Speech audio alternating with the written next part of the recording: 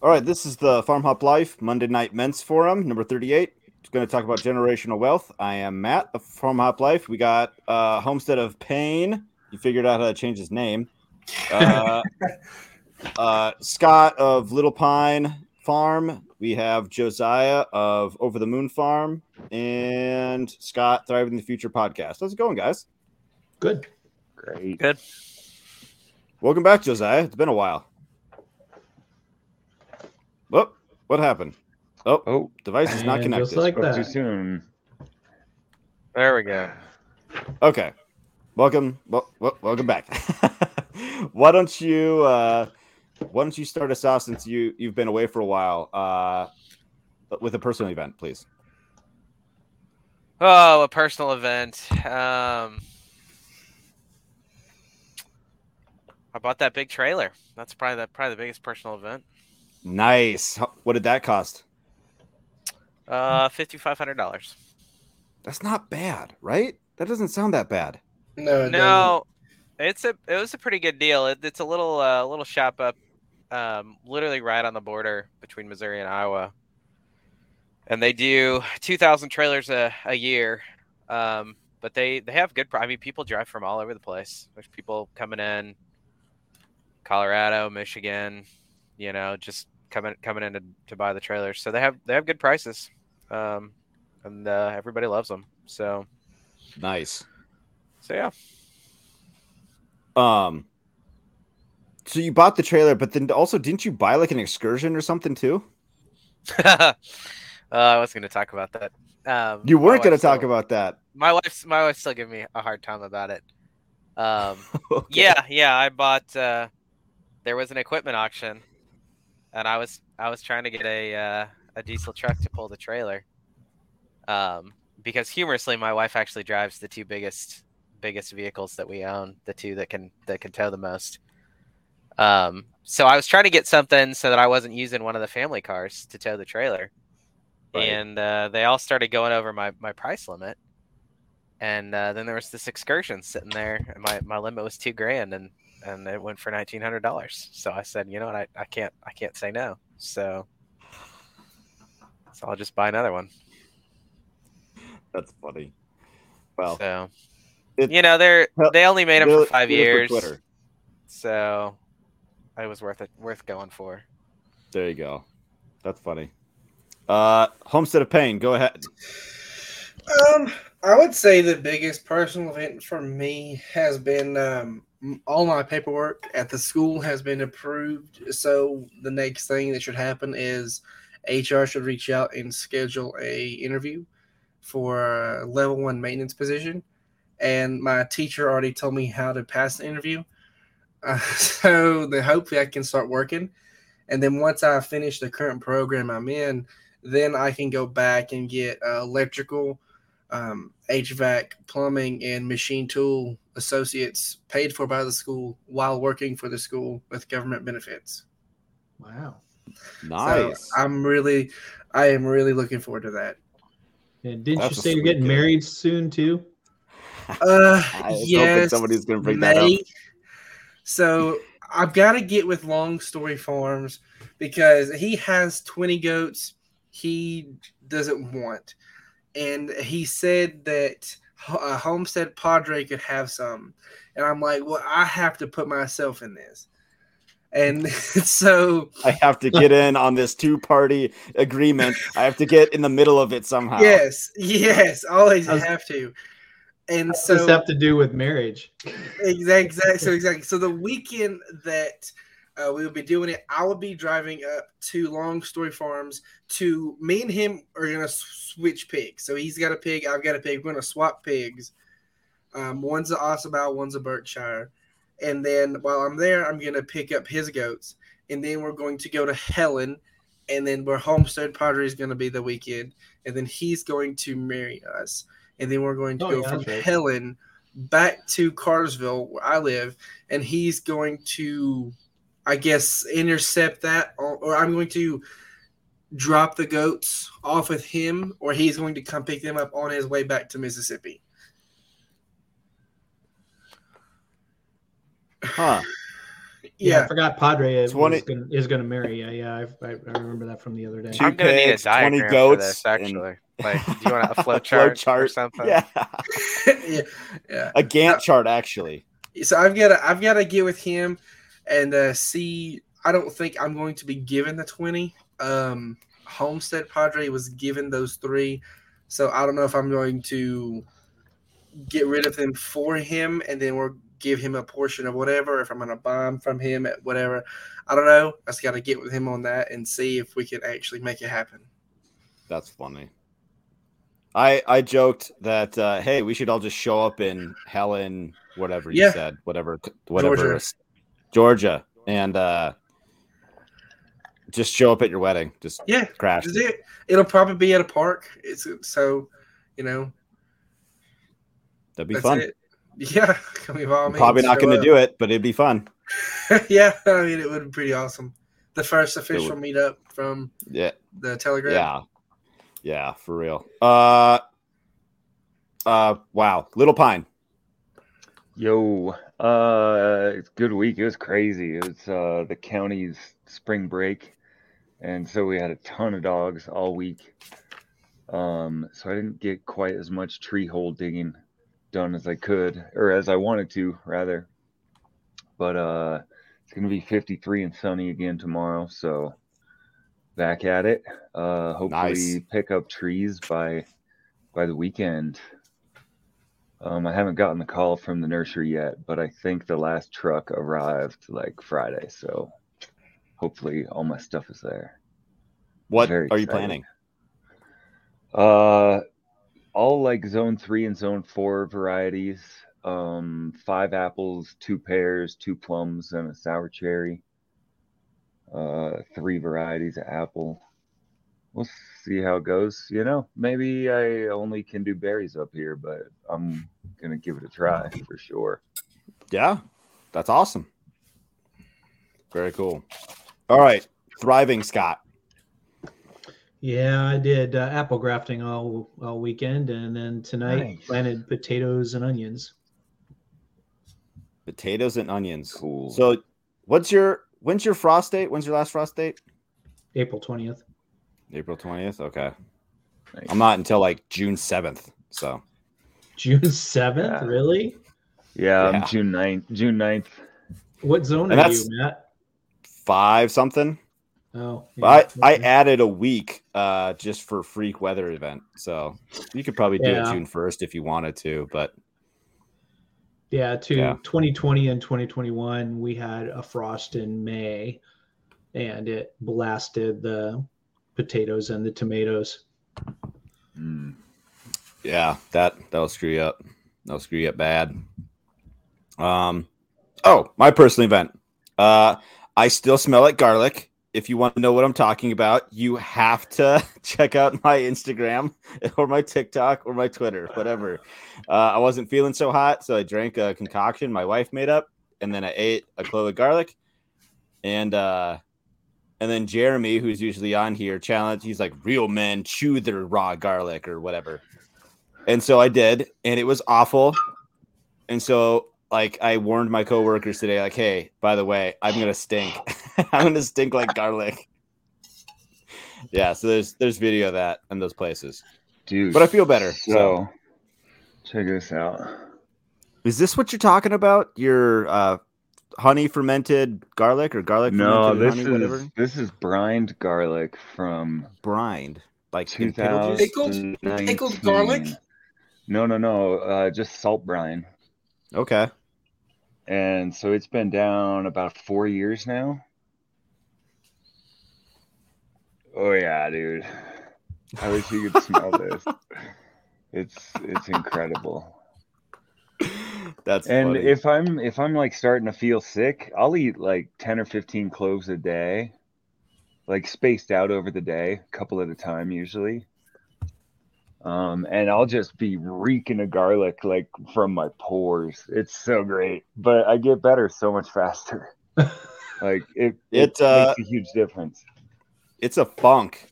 It's a real funk, and I don't really care for it, so I can't imagine what other people think I smell like. Like, what is that guy doing? Well, the lady loves the garlic as much as I do, so it works out in this house. That's good. Well, good. That's that. So generational wealth. I had people were like, "Whoa, this is cool. I definitely want to talk about that." Josiah, you were one of the first to jump in, like pretty quick. You and Scott the animal over there. When you say generational wealth, like what are you even talking about? Like, what does that mean? Something that assists in springboarding my children into a better life. Yeah, you call it stairs, you call it, a bounce or whatever, but the ability to give them a head start from where I was, when they're out of my house per se, to give them a better start than I got. Kind of like, and then like a safety net. I don't actually. That implies that they're gonna fall. I think it's more about just giving them a leg up, than it is about letting them, or about having a safety net. But I think if more people did that, you would have a lot more. I'm not going to go blaming generations, but everybody blames the boomers for not passing on their wealth. Right. And I've seen that, not just with boomers, but they'll make a lot of money and then they'll spend it all on cruises and there won't be anything. And it's kind of a shame because you could give your kids a start. Not that they need it. Hopefully you have taught them otherwise, but I had a boost. My aunt and uncle paid for my college and my parents helped me with the down payment. And so being able to give that on, whether it's property, whether it's money, whether it's, even skills is generational wealth. If it's a skill that you can parlay into money, or a living. So, but yeah, I don't think it's a safety net as much as it is just a boost. Gotcha. Okay. Your mention of the boomer reminded me there was a 4chan like green tech story that was circling around about a week or two ago, saying it was like,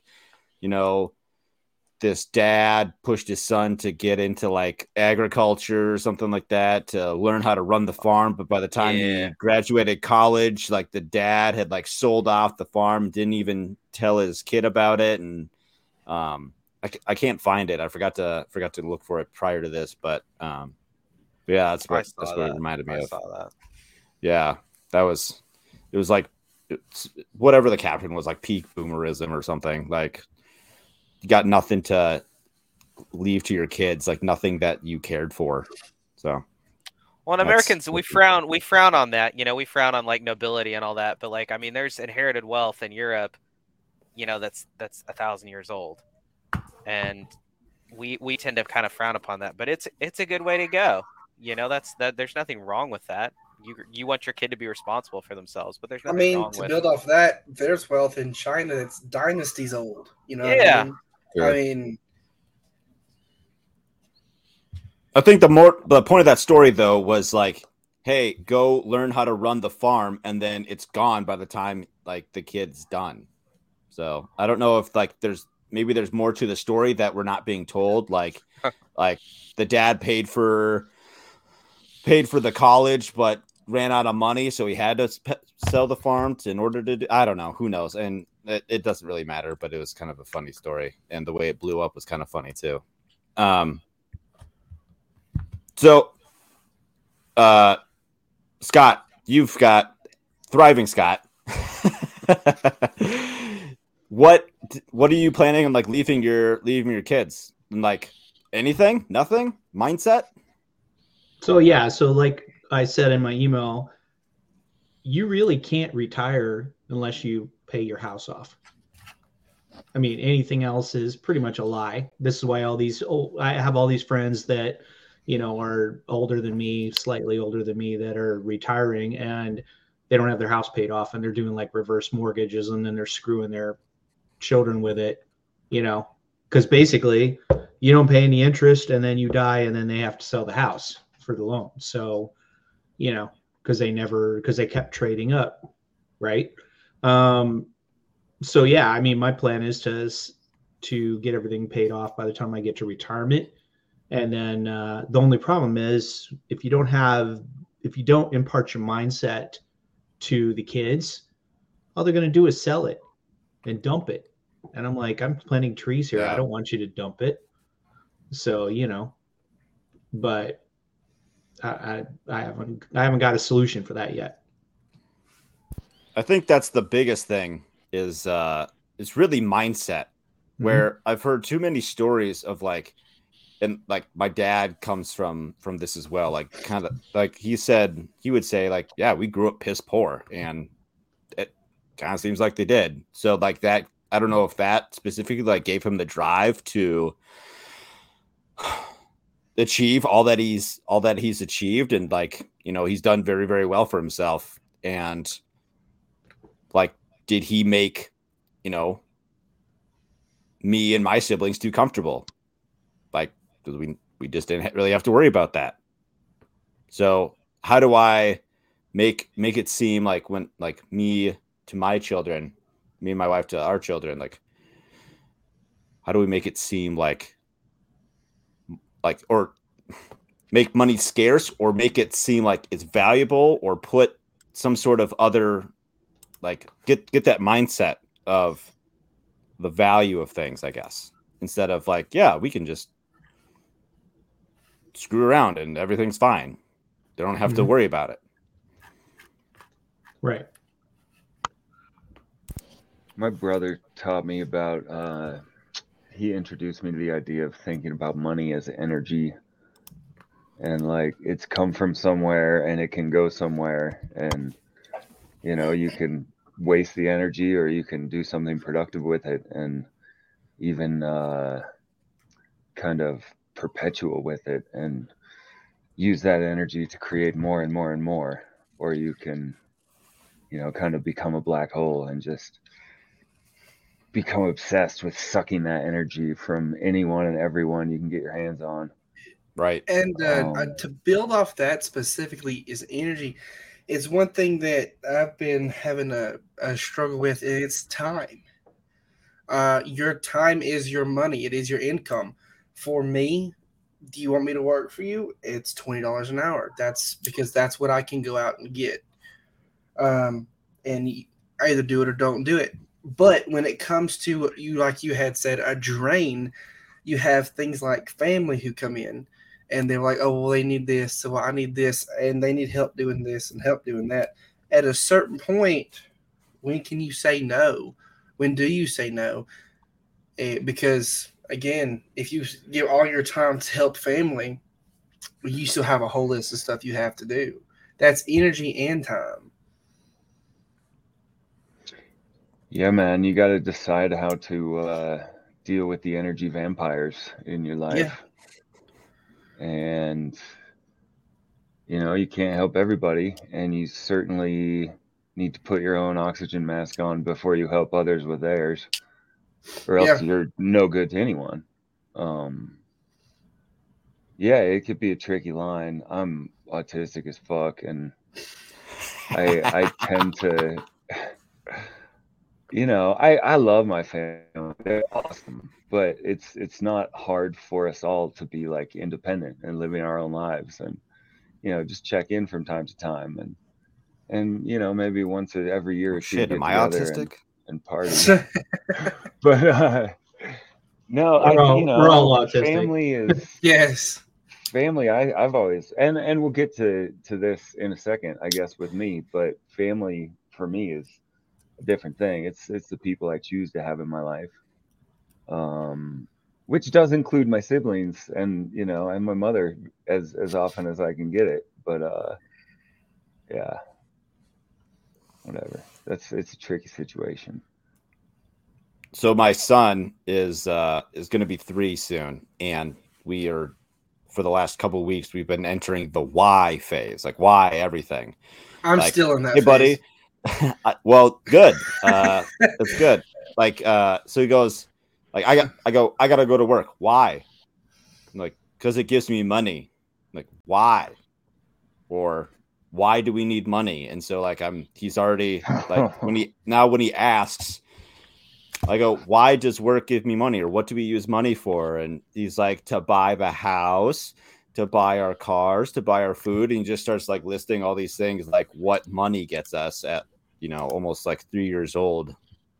And the other thing that you guys reminded me of was like when a little bit further down the road, we're going to go through like how to, like, what the difference between earning money at a job or like making money when you work for yourself. Like you're fulfilling a service that wasn't there, or like the market wasn't totally saturated.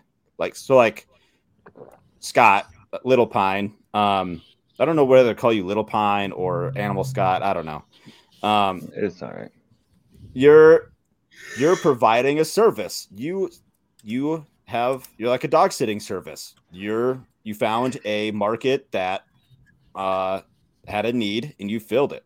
And so you're making pretty good money now from just dog sitting. Like, that's pretty awesome. Fun update You're on that. making money.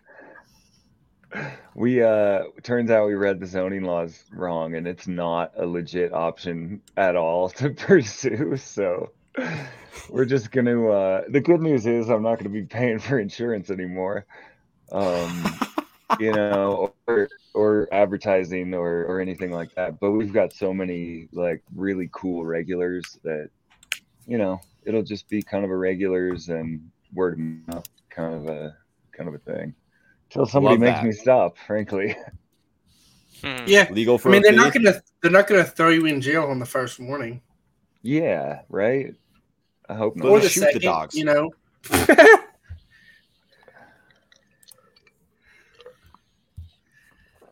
So that's fun. That is fun. That's a nice thing. I'm looking forward to the next the new Ruby Ridge or Waco will be Pine, Colorado. Yeah. So, Animal Scott. Yo. It's interesting that you're here. Well, Grant too, but he's still just a baby. But see, the thing is, I've learned these things as a baby. Like my perspective on money, how I learned money, how I understand how to use it, how I am going to interpret that to my children, and how I'm going to be, quite frankly, build it myself. So, but Scott doesn't have children. So what is generational wealth to you, Scott? Yeah, I've been thinking about this a lot the last decade or so. Yeah, the no kids thing was not for lack of trying, just not in the cards for either of us. So sure. I kind of think of it on several different levels, from the micro to the macro, really, as above, so below, starting with the soil. Like, I can build soil right here and hopefully build some sort of neighborhood pasture program to build the soil of the entire neighborhood and increase fertility and, provide people with planting stock and increase the biodiversity and the food production in the area, and leave behind skills and a replicable model that other people can do anywhere. That's one thing that with this idea that I'm really stoked on. I feel really open talking about all my plans because, frankly, as long as you're not within like 5 miles of me, I don't think we'd be competing anyway. Like, it's going to be a very targeted situation, and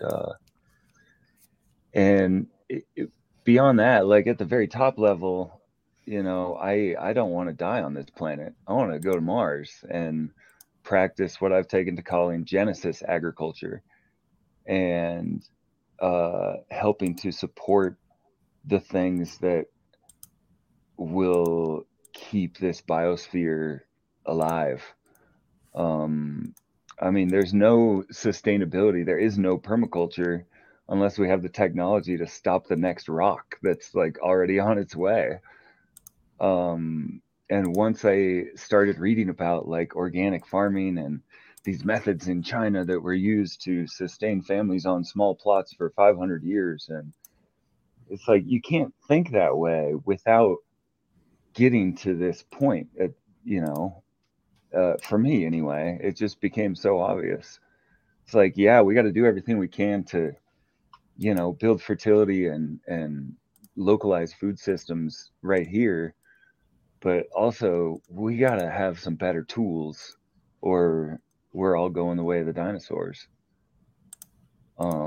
Whereas if we identify and intercept the rock, then, who knows? It's probably made of lithium and cobalt and can power our civilization for the next 1,000 years without African slaves. So are you saying space robots mining is way better than little Congolese children mining? That's definitely sexier to sell, that's for sure. Yeah, African slaves right there got you canceled on YouTube this week. So, but I mean, it's a thing. We've seen videos out of Libya, and there's a lot this week.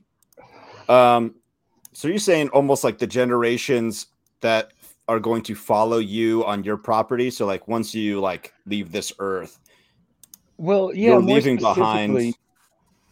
Yeah, I would like to find like, the right person to leave this place to, whether that is in the form of a sale or, lifetime occupancy rights while I ride out the last few years or something. Sure. Other things we're doing like in the here and now is losing a lot of, not that I really had faith in the dollar, but it's becoming less and less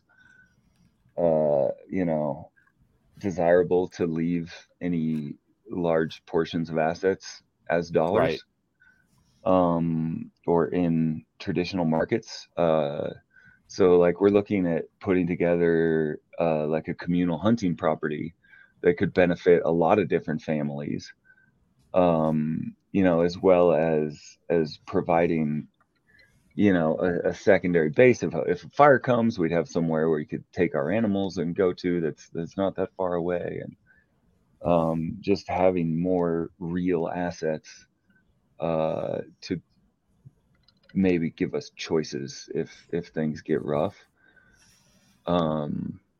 So yeah, developing a successful business is being able to find a young farmer who might not be able to afford their own place. And, when I'm 60 or 70, bring them on. And, if they connect with the land in the same way that I do, then, it's theirs. And now they have a chance to raise their family. And I'm not so concerned about genetics as I am about memetics. Sure. Just proving out ideas and showing people like, look what I'm doing at 8,500 feet. You want some banana ice cream? The goat milk, the yak milk, and the bananas were grown right here on this little parcel. So just, there are powerful ideas that can. One of the reasons I'm so interested in like the Mars stuff and off-world biospheres is when you do these closed cycle experiments, it tends to help people on this planet realize that we are currently in a closed cycle experiment. It's a very big and very resilient one. Complex. But all our eggs are in this one basket, and we don't have a way to protect it, and we don't have any seeds scattered around yet for the inevitable end of this little ball of rock. It's permaculture, man. Space tech is permaculture. You bring up a kind of. Oh, sorry, I got distracted by this deer out my window. Nice. I forgot what I was gonna say. There was. Nope, I totally lost it. No, somebody take it from here. Was it Be Right Back? I'm gonna get a gun. No, that Okay, season's just over. checking. Oh, I mean, Grant. yes. You seem pretty close with your family. So like your parents and like I think you mentioned your aunt a couple of times, and like obviously like your grandma and stuff, and you're trying to buy like your grandma's property. So like that's that right there. My dead great grandmother's property from my aunt. Yeah. So that right there, that's generational wealth. Like, yes, you're having to purchase it, but it stayed in the family. Yes. So that's one thing is generational wealth to me is my grandmother's house she lives in, the 10 acres it's on, the 13 acres my great grandmother's house that's on, it's 175 years old. Across the street is 17 more acres my grandmother owns. And then there's another 100 or so acres that my great grandfather used to own that his sons kind of, stepped in and I would say swindled their way for it to be theirs and then turned around and sold it off piece by piece. And it's not, this is, in my opinion, it's just the start because this is my parents moving forward on that. But I can do it myself. I can go buy 4 or 5 acres here, 6, 7 acres here. I know my girlfriend, her grandfather built the house they're staying in, and he plans on putting her on and one of his sons on the title. And, he had sold 10 acres to his neighbor. Well, we can get that 10 acres back. It's not just my generational wealth. It's what would come from my other half too. Sure. And really I would say it's in land. No matter what part, how the quality, it comes down to land. Don't pay an outrageous price, but just acquire land. And then with everything I plan on doing with the land, building it up, putting into it, and just keeping a cycle back into it, I can only be improving the property. And then as time progresses, that land's going to be worth more and more. And you have on here will or trust. And at some point, I feel like all that land is going to have to be in a trust because if you want access to it, you're going to have to use it. And it goes, if I have 12 kids and only 4 of them want to use it, then only 4 of them get it. So. Right. That's something I'm thinking about doing here is like, how do I protect this place as best I can and also hand it down without them have I still need to like look into like the tax laws or whatever, so they're not having to pay like inheritance tax, an accountant and a lawyer. You need to set up a trust and add them as the beneficiaries. Yeah, we just did it actually for this property. Is it hard? Is it expensive? No, I think it was like $2,000 for an estate lawyer, but I mean he did everything. It was just a matter of like, sit down and explain what exactly we need, and he makes it happen. It's not like a legal Zoom thing. No, a little more complicated than that. Well, I don't know actually, but you could probably get ChatGPT to write it up, right? Yeah, probably. That's true. There you go. But the trust is the way to avoid all of that bullshit. Mm-hmm. And really make sure the maximum. It avoids probate altogether. At least I know it's different in different states, but at least in Colorado, because like even if everything's squared away when you die, supposedly, the state can still like get into probate and have their say, and there's a bunch of weird stuff. And it's not just state; it's federal. They're coming for their 30% regardless.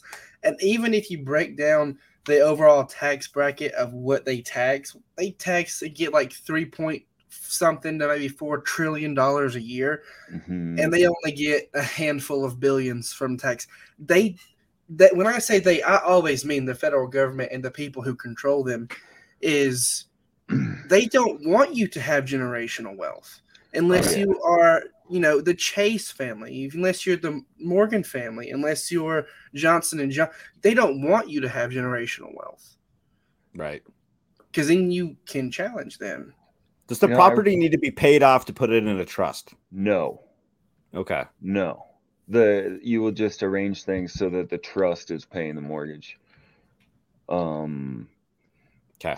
But I seem to remember the average cost of probate was like $5,000 or $7,000, and the cost of a trust is like $1,500 to $2,500 or something. So it's like, why not do it?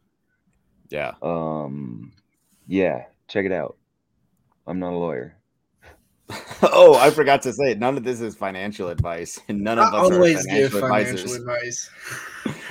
advice. You would definitely need to talk to an Island. accountant and a lawyer. I know my parents had just spoken to one. They set all their stuff up because my sister screwed herself out of everything. So they set it up. Yeah, so they went ahead and they set up their stuff, made me the executive will. They decided not to go into a trust. But once more land gets added, more, because I intend to acquire as much land as I possibly can, things probably might get lumped together, either that or put into a LLC or something like that. So did you have to did you had to refinance your house so that it was in the trust or LLC or whatever? No, it was pretty straightforward.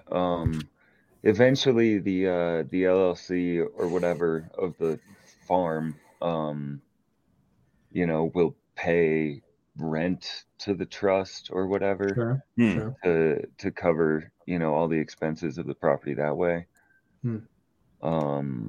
Like just enough to cover like property taxes and stuff.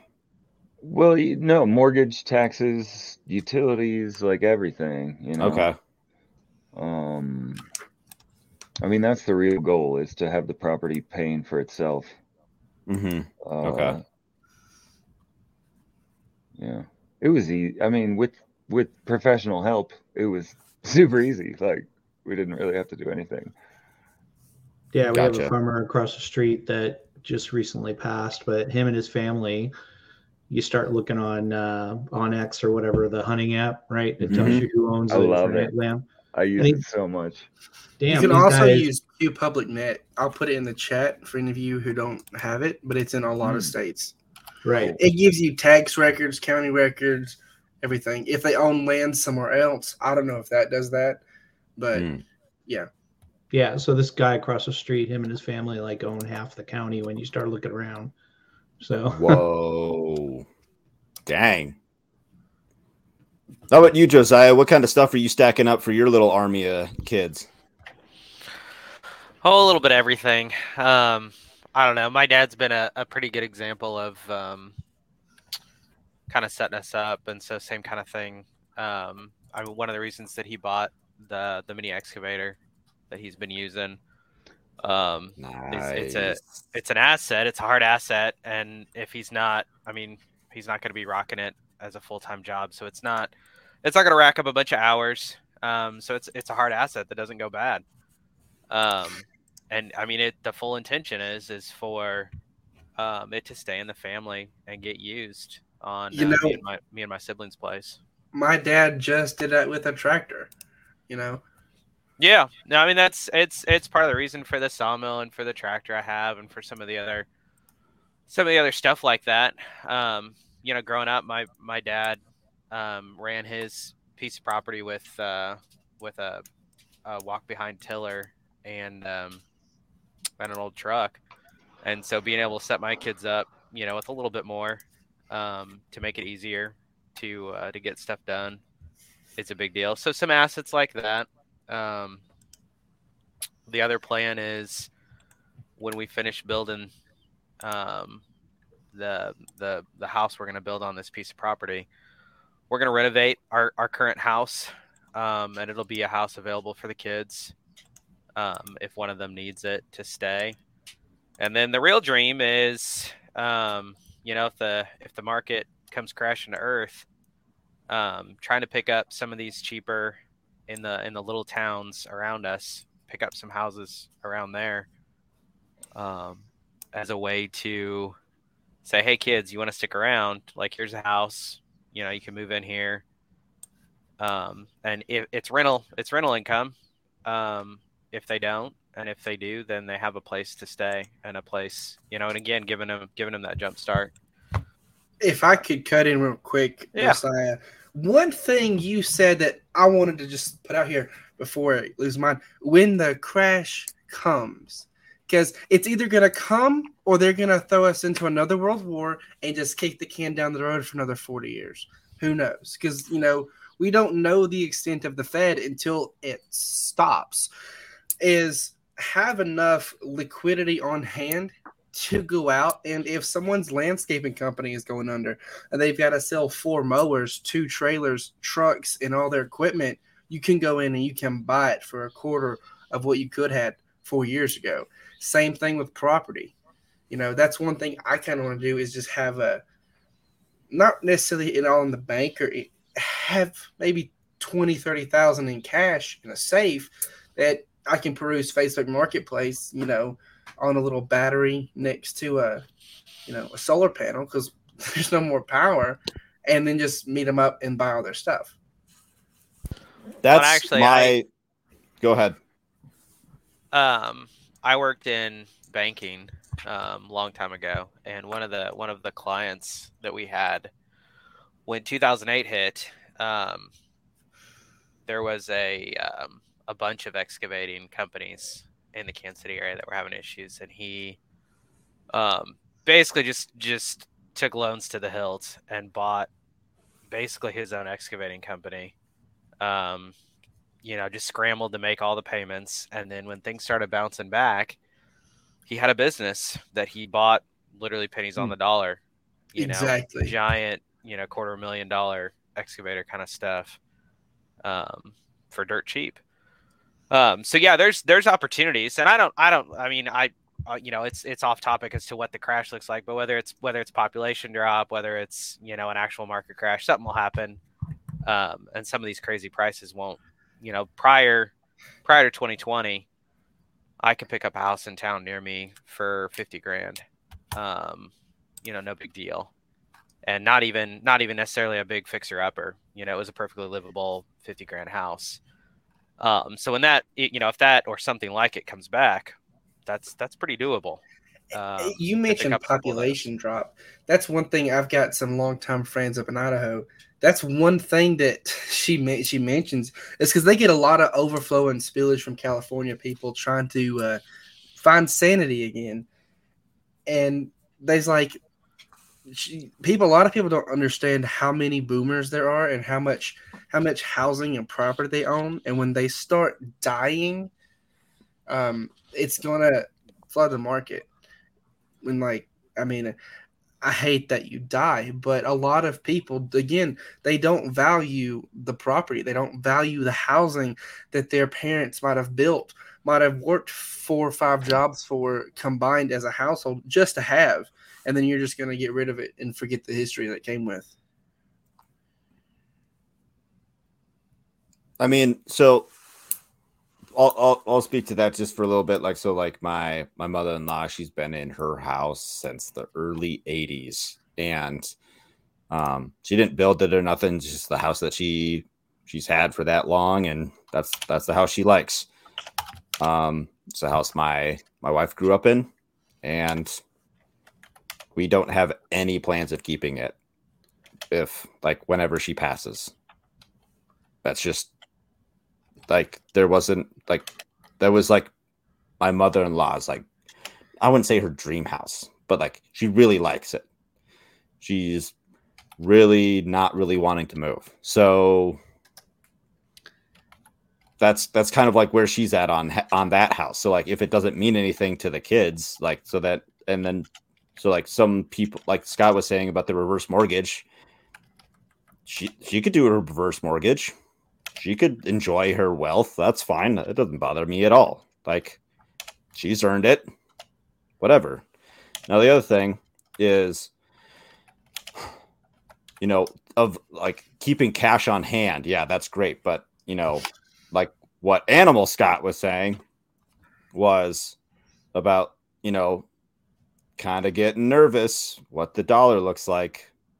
So like how much cash do you keep on hand and how much do you put into other assets?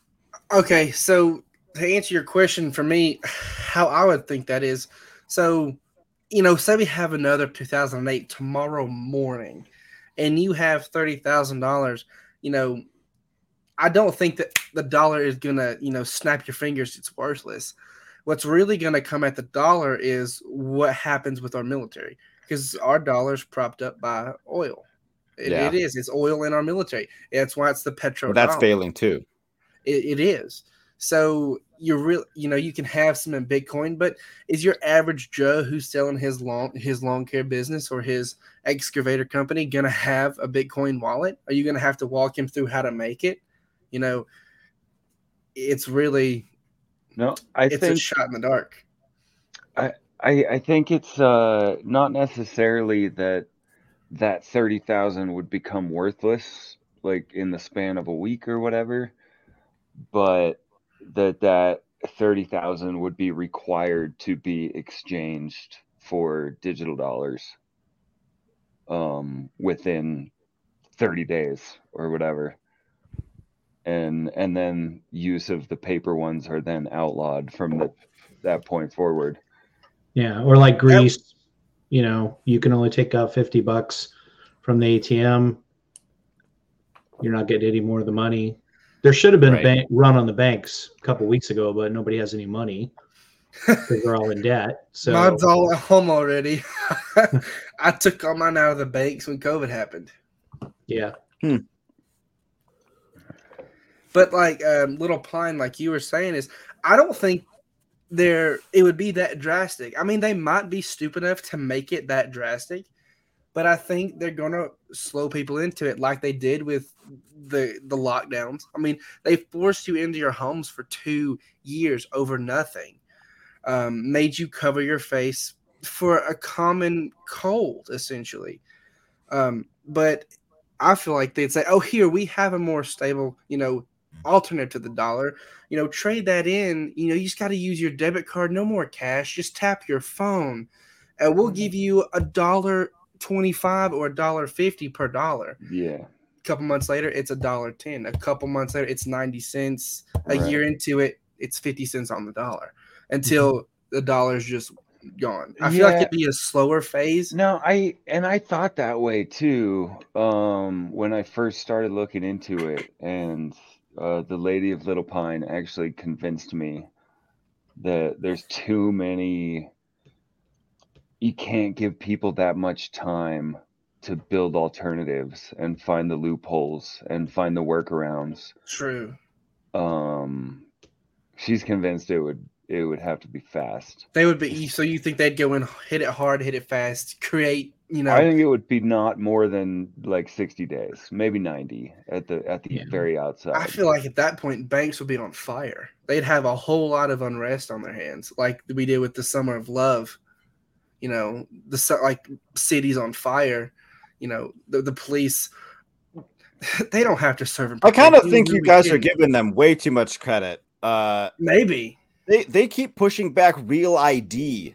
They can't get IDs right. So how are they going to like make the money like whatever go burr faster? I mean, they've been running pilot programs in Sri Lanka and the infrastructure they have, the software's been made. Yeah, but we've had paper IDs for millennia, and they can't figure out a piece of plastic. But ID. we've only had what do you mean by that? For 15 years. What do you mean they can't figure out an ID? Like they keep changing, so like they're having trouble with the real ID. I don't know the specifics, but they keep bumping you must have your whatever driver's license updated by this time, otherwise you're going to be forced to get a real ID. Now it was supposed to happen this year. They bumped it like another year or two. Okay, so we were about a month. We were about a month away from vaccine passes. Oh and yeah. mandates. So Yeah, and then they could Yeah. roll Are that they out here? in no time flat. No, No. but But again, I mean, they were in some localities. what we had with COVID was in the lockdowns. I think that was just again a trial run. They just wanted to see what would happen. You know what's going to happen next time when Bill Gates just drops a suitcase of smallpox at the airport. Whoops. I mean, and the you're definitely getting infrastructure's canceled there. this week on YouTube. sorry, man. Like they rolled out the Fed Now payment program that they're going to be starting. That's like the underlying infrastructure for the system. Project Hamilton is done. Oh yeah, man. They've been working on that for years. And like I was looking at my Coinbase today, kind of consolidating my Bitcoin, all my cryptos, kind of get them consolidated in one. So when it goes up, the rest go up. I can cash out, and then I can use that more immediately. I don't exactly have any long-term investments right now. I'm 21. I'll be 22 in a month. My long-term investment is myself, and it's what I'm going to be building. For me, it's infrastructure. It's I'll spend my last penny on a greenhouse. Give me that greenhouse. Yeah. I can find someone to deliver 4 dump trucks of mulch, and I can rake it for 2 weeks. That's kind of what me and my girlfriend are kind of aiming toward. We just need to get started with infrastructure, because we can build later. I can make so they tell you to start investing when you're 18.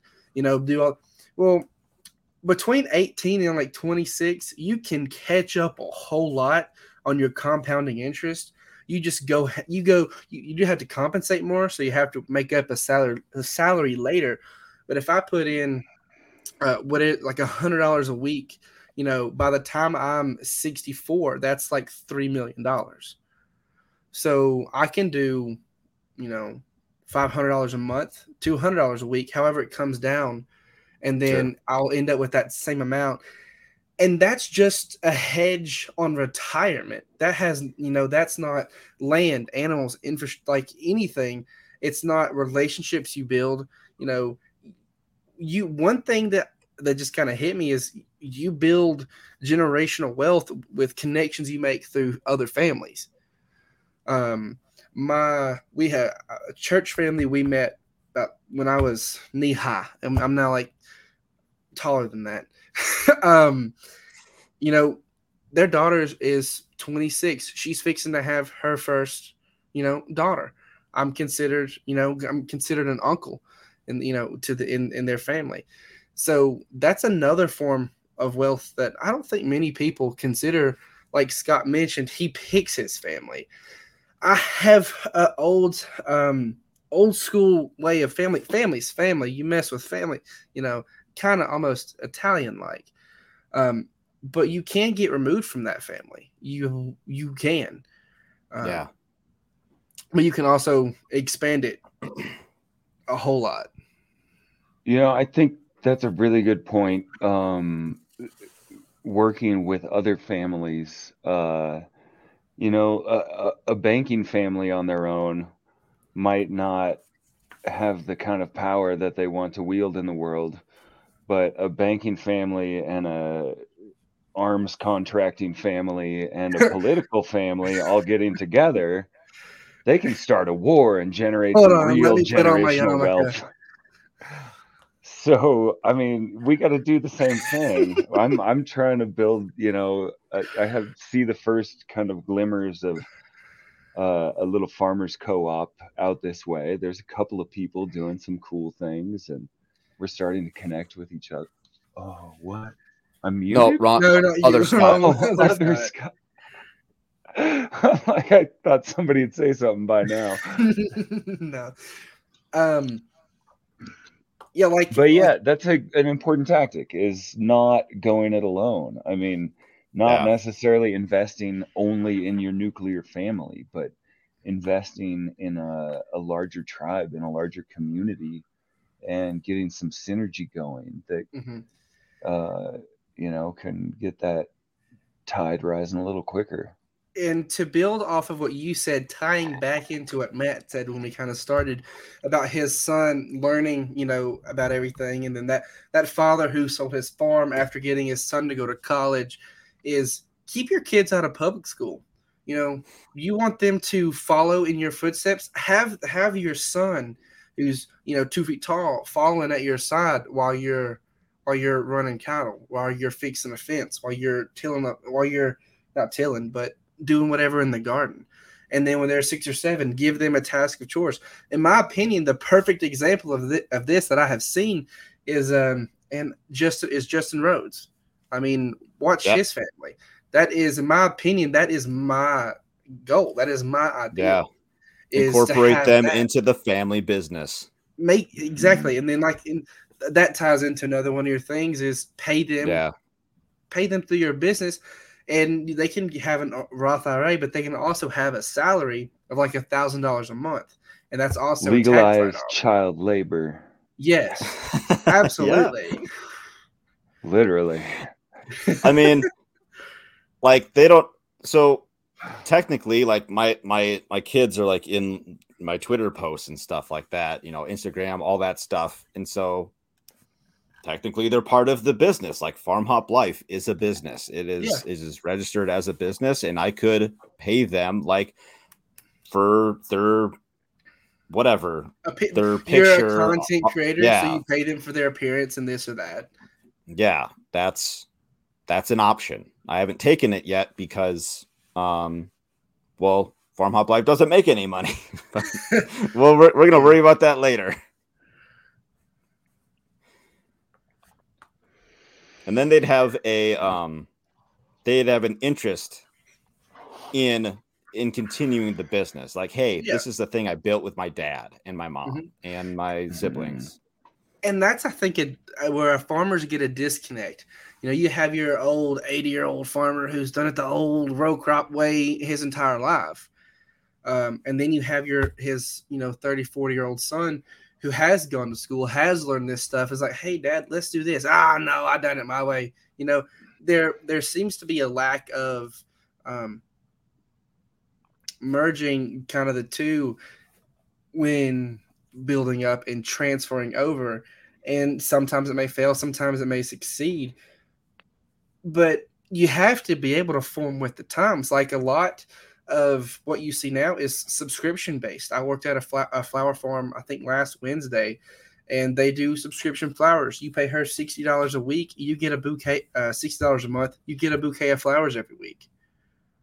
The same thing can be done with meat. Same thing can be done with the guy who actually helps worked on a CPA, some type of subscription based farm up in Vermont. They had like 600 monthly subscribers, and they got all their money up front. So they have basically half the season's money up. Yes, that had half their money up front for a full year, and then they got the rest as it came in. And that may be a way to do it. I don't know. I think you're touching on something really important there. Like not only being open to, if you're including your kids in the business, like evolving it as they come of age and really start learning some things, but also, not necessarily like putting the expectation on them that they are tied to this little piece of dirt for the rest of their lives. And that's the most important thing for you. And like if they don't want to do it, they don't want to do it. That could create a lot of resentment. But like being able to say like, hey, we could build this together and you can have it and you can do whatever, whatever your path dictates you need to do.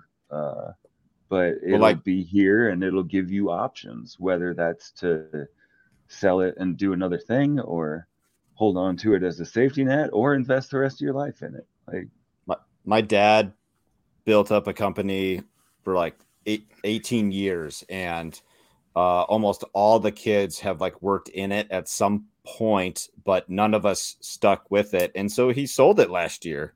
What was it? Digital marketing. So it's not very like, yeah. I would pivot that digital marketing into farming. It was not. My point is that nobody was into digital marketing. Like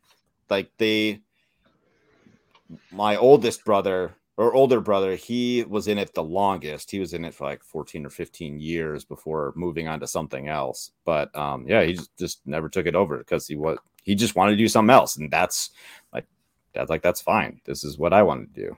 So anyways, Cool.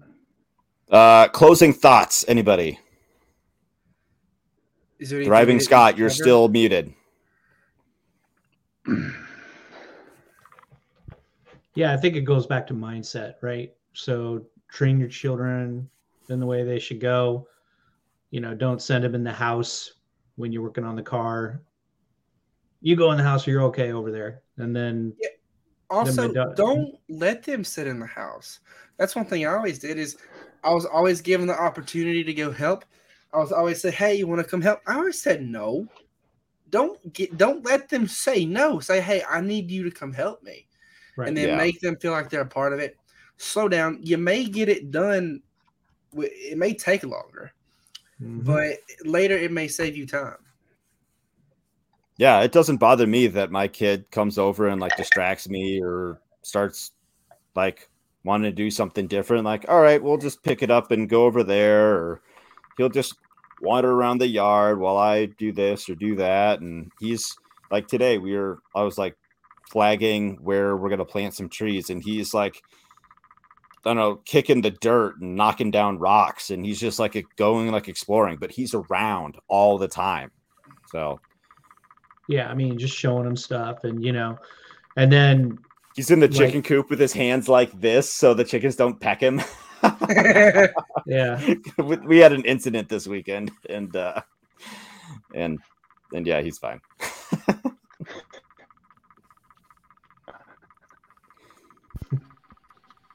Go ahead, Scott. Thriving Scott, you were saying. Yeah, I mean, so like my daughter, I never taught her how to change a tire. So first time she had a flat tire, it was an absolute catastrophe. And she was literally like having a panic attack. And I'm like, just chill out, just work the plan. And she didn't know the plan because I didn't teach her. And so, in retrospect, I wish I would have. Because I changed tires before. I should have taken her out there and showed it to her. Sure. Did you go back and show her how? Yeah, but she was like not teachable by that time. Okay. You could also teach them delayed gratification. That's a big one. Josiah, closing thoughts? Issues. I think the learning thing is good. I one of the things I joke, my dad was very capable. He did everything himself. But he wasn't very good at teaching us as he did it. Sure. What he did do, though, was he taught us that we could do anything. And so I think that's a big way of passing on that wealth, of knowledge, because it's not just about the money, obviously, but, and things, I mean, especially when things are busy, I'm not good necessarily at having the kids out there learning every little detail about the stuff I'm doing, but teaching them that they're capable, that they can handle these things as they come up.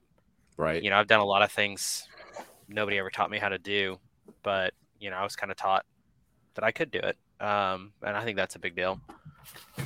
But no, there's a lot of good stuff here. I think we kind of touched on everything. So I try to tell my son, like, I don't want to hear I can't. I will help you, but I don't want to hear I can't. He could word it differently. Say, I'm not able to do that yet. I'm sure we run into that with my something. kids.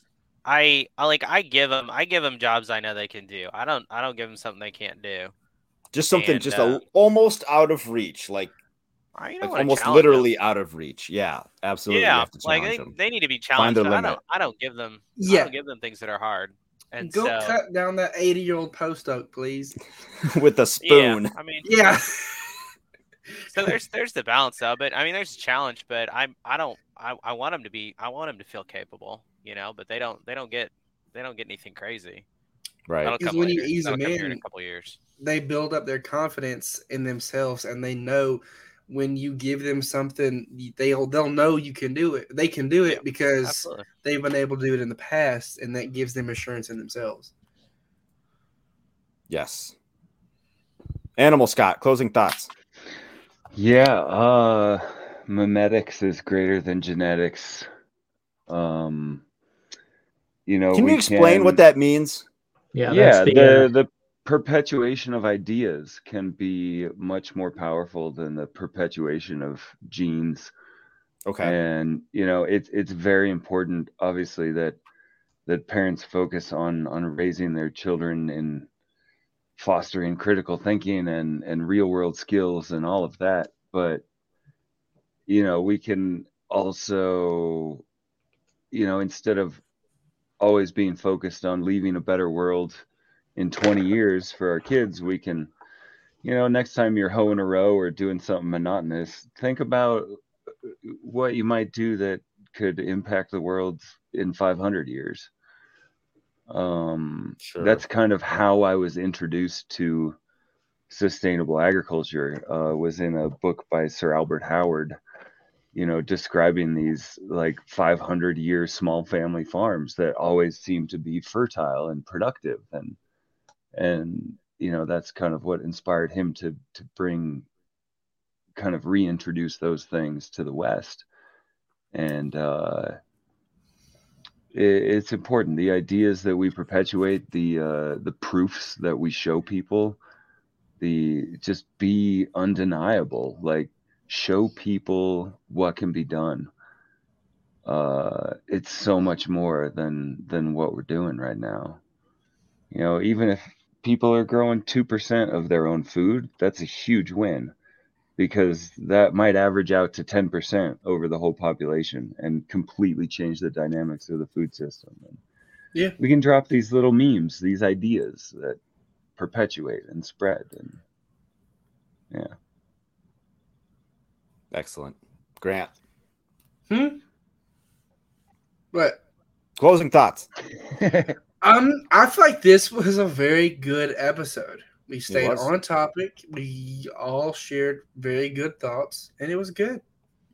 Good. I think I was just add one last thing is embrace the struggle. Oh yeah. That shit's just not going to be easy. So embrace the suck and power through it. Perfect. The end. Okay, going around opposite way. Grant again. Yeah. Do a thing. Say a thing quickly. Homestead of Pain on TikTok. Come see if I post something ever again. Yeah. Good. Got it. Thanks. Scott, Little Pine. You're muted. Hit me up on Twitter. Lots of exciting stuff in the next couple of weeks. Slaughtering more goats, planting trees, digging holes, building beds, filling those holes with poop, putting poop in holes, all kinds of fun stuff, and maybe bullying some government officials or agencies. And billionaires. With fire? Huh? With fire? Redacted. No, bullying. Yeah, are you gonna bully them with fire? I'm gonna bully them with my rapier wit. Oh, okay. Sad. Big sad. Very good. Josiah. I'm on Twitter, Inventive15, or you can just look me up by Josiah Young. You'll see all sorts of cute. Oh, that's pictures you. And cute I'm baby goats. sorry. I just realized who this person is now. There you go. That's me. Good job, Grant. Sorry, man. And Thriving Scott. So check out Thrive in the Future at thriveinthefuture.com and on your fave podcast app. This week I have Cyprian on, and so that's a pretty extensive episode. Pretty amazing. Right on. I'm looking forward to listening. It's gonna be wild. I can imagine. Yeah, he's had some on fire tweets lately. So that whole thing about the definition of crisis in Greek, the Greek word for crisis is a decision point. So don't let a crisis go to waste takes on a new meaning. So yeah, it's on fire. I'm trying to decide whether to do it in 2 episodes or 3 episodes because it was so long. So Holy crap. Cool. Yeah, we talked for 2 hours, so yeah, it was pretty cool. Wow. Dang, that's cool. Nice. Looking forward to hearing that. And I am Matt DeRozier of Farm Hop Life. Check us out, farmhoplife.com. We got a podcast, YouTube, all the socials. Next week, we're going to talk about, I don't know, learning how to say no, or like, do you say no more than you say yes to things? Like a couple opportunities popped up and I said no.